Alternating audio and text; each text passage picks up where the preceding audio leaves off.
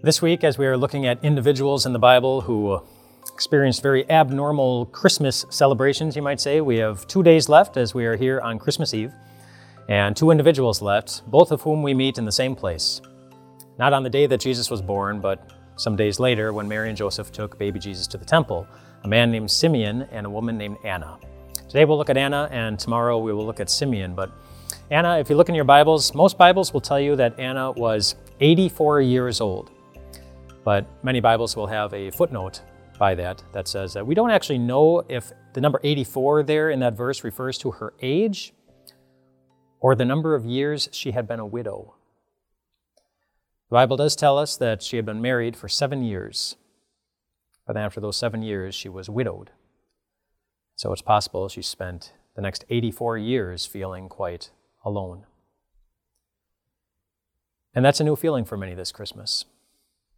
The feeling of being alone because of the pandemic and gathering restrictions and recommendations to not get too close to anyone so that people don't get sick. Many people are experiencing Christmas feeling more alone in their homes, in their churches, than they're used to feeling.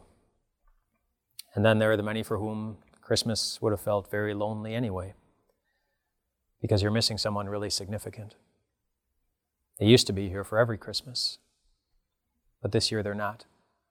And maybe it's the first year, or maybe it's just the next one where you struggle to get through the holidays without letting your loneliness get the best of you.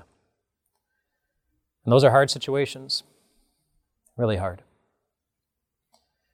It's hard even for dogs.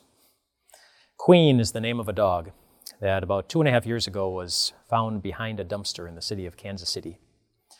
And Queen was beaten up, dirty, and had a torn ACL, just in rough shape. But somebody found Queen behind the dumpster and took Queen to the local animal shelter where they got her cleaned up and got her ready for adoption. And that animal shelter is exactly where Queen stayed for the next 400 days. For the next 400 days. There was a man who came to the animal shelter regularly whose name was Scott. And Scott would walk by Queen. And Queen, every time Scott, and he noticed other visitors too, would walk by, Queen would be really excited, tail would start wagging, and get really excited to see someone. But as day after day went by and nobody adopted Queen, Scott began to notice something happening to Queen. She just looked really, really sad.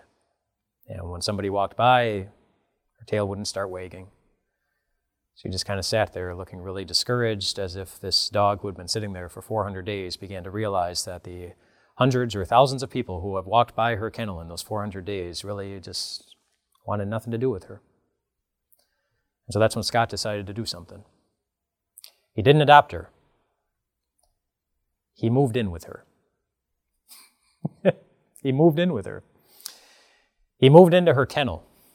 He decided to work remotely, which was something that he had the ability to do long before many of us were commanded to do that or ordered to do that by our bosses in a pandemic kind of world. But he moved in with her. He brought in a desk and his computer and even brought in a plant and a lamp and all those things and said that he was determined to stay in that kennel with Queen until somebody adopted her.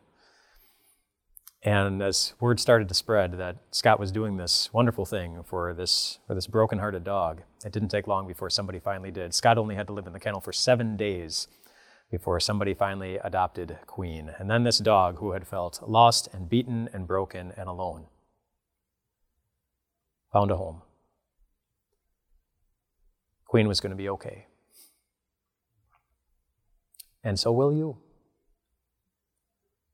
So will you. Even if you're more alone than ever this Christmas.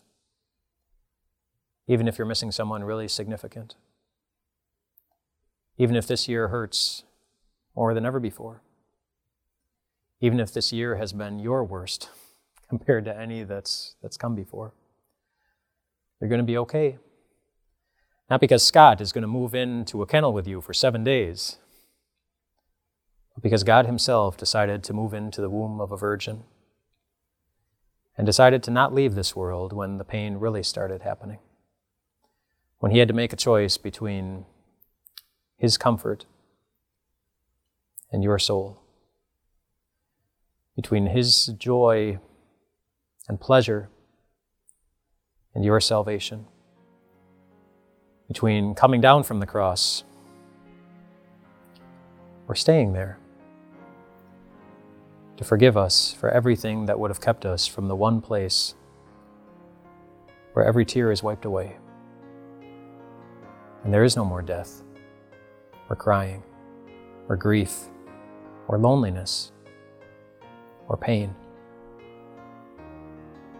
Maybe that's why Anna was so good at doing just one thing.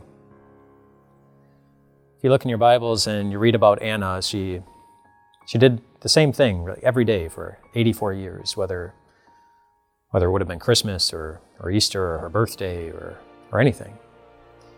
It says that she worshiped in the temple day and night, day after day, for 84 years. In other words, there was only one place she wanted to be. In a place where she was going to be reminded of the Christ that she was on that day when Mary and Joseph came walking in, that she was holding in her own hands. And the Christ that we in our hearts hold by faith as the promise that this world is never going to get the best of you, because our God has come for you.